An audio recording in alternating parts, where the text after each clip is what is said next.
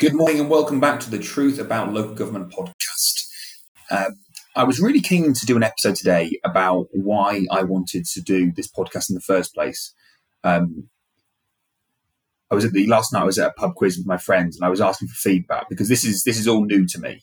This is literally the third time I've recorded this episode because I keep breathing too heavily on the microphone, which is affecting the sound quality. So I've ordered myself a new microphone head cover, but we'll try and persevere today. But essentially, why I wanted to do this podcast, to give you a bit of background context, I've been working with local government now for best part of a decade. But it started off with me working in a very niche part of that within the property regeneration and planning. Firstly property, then regeneration, then planning. And like with anything, I always have this kind of tendency. I can't just do a very little bit. I like to understand the bigger picture as to what's going on. And I've been fortunate that my employer has allowed me to do that. So I've then started to kind of branch out and look at children's and adults, and I've got some great people who cover other broader areas that sit within a council. So legal, HR, procurement, finance, IT. But, one of the things that I kind of became quite apparent was that, there are some great podcasts out there. You've got the kind of podcasts that the MJ do, that the Local Government Association does. And they are fantastic and I listen to them. But, the difficulty is that they are orientated and geared towards, they're geared towards people that work in council to deliver service into council. So people that already know what is happening with councils.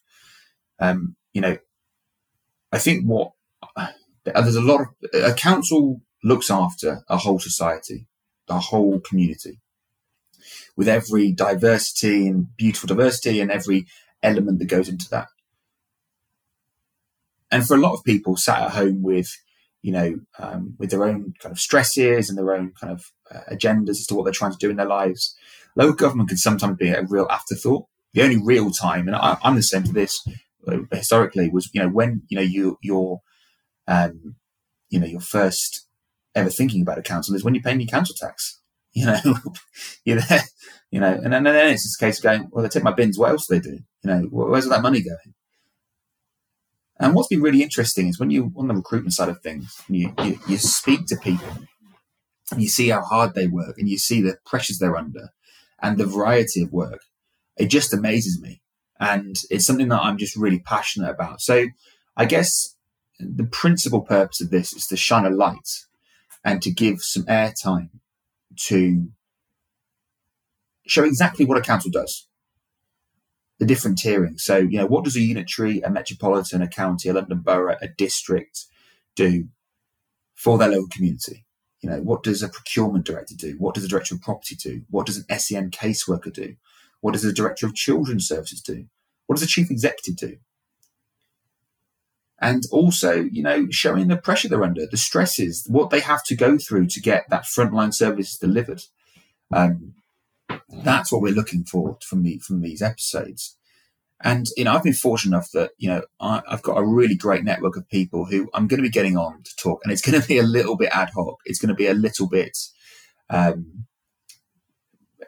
chaotic at times in terms of how we structure it, because I'm not going to work through one section and then move across. I just wanted to bring on people that I think are interesting and that people at home who, don't really have any political interest would be really interested by.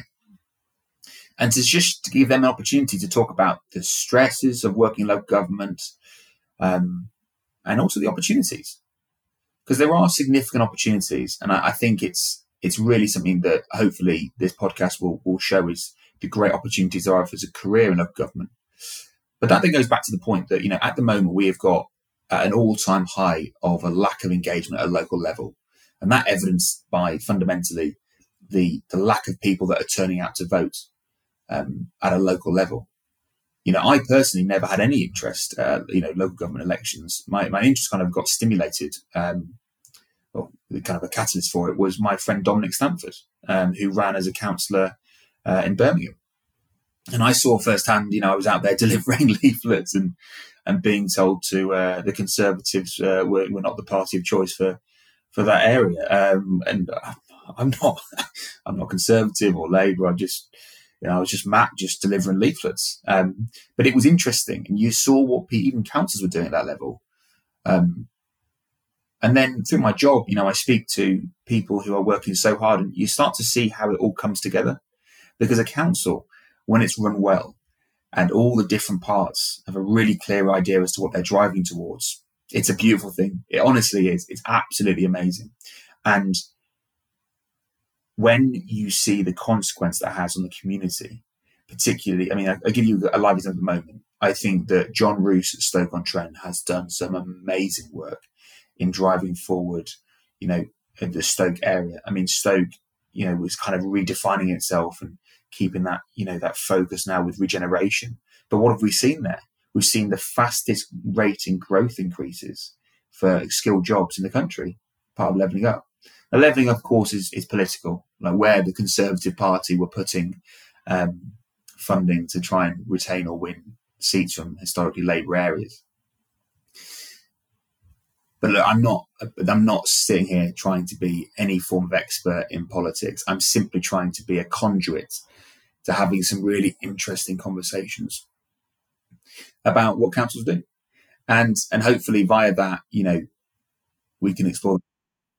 But I do find it fascinating, and I welcome all feedback, because this is not this is going to be a big learning curve for me.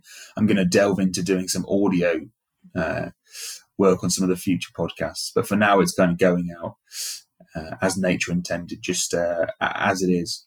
But if you have the opportunity to listen to this podcast, which I'd really appreciate, if you can give it a good, a 5-star rating would be amazing. But if you could just give it a listen, if you like it, give it a share. And in a kind of the humble way of the podcast, if by doing this people understand a bit more as to the council's pressures, hopefully they'll vote at the elections. Hopefully, therefore, people will also have that kind of community aspect where they'll say, actually, if central government can't give local government a clear funding plan, that's not okay. And I think if we can do that together, it will mean that the lives of all the community, including the most vulnerable, which is there, why a council's there to protect them, will fundamentally be better. But it's going to be fun, and it's going to be great. And I've got some really exciting people to come on the podcast. It was great to have Steve Kaplan on yesterday. But thank you, genuinely, thank you so much for listening. And there's a thing when you're recording yourself on the phone, you've got excuse me. But thank you so much for listening. And as always, I will hear from you. You'll hear from me very soon. Have a great day.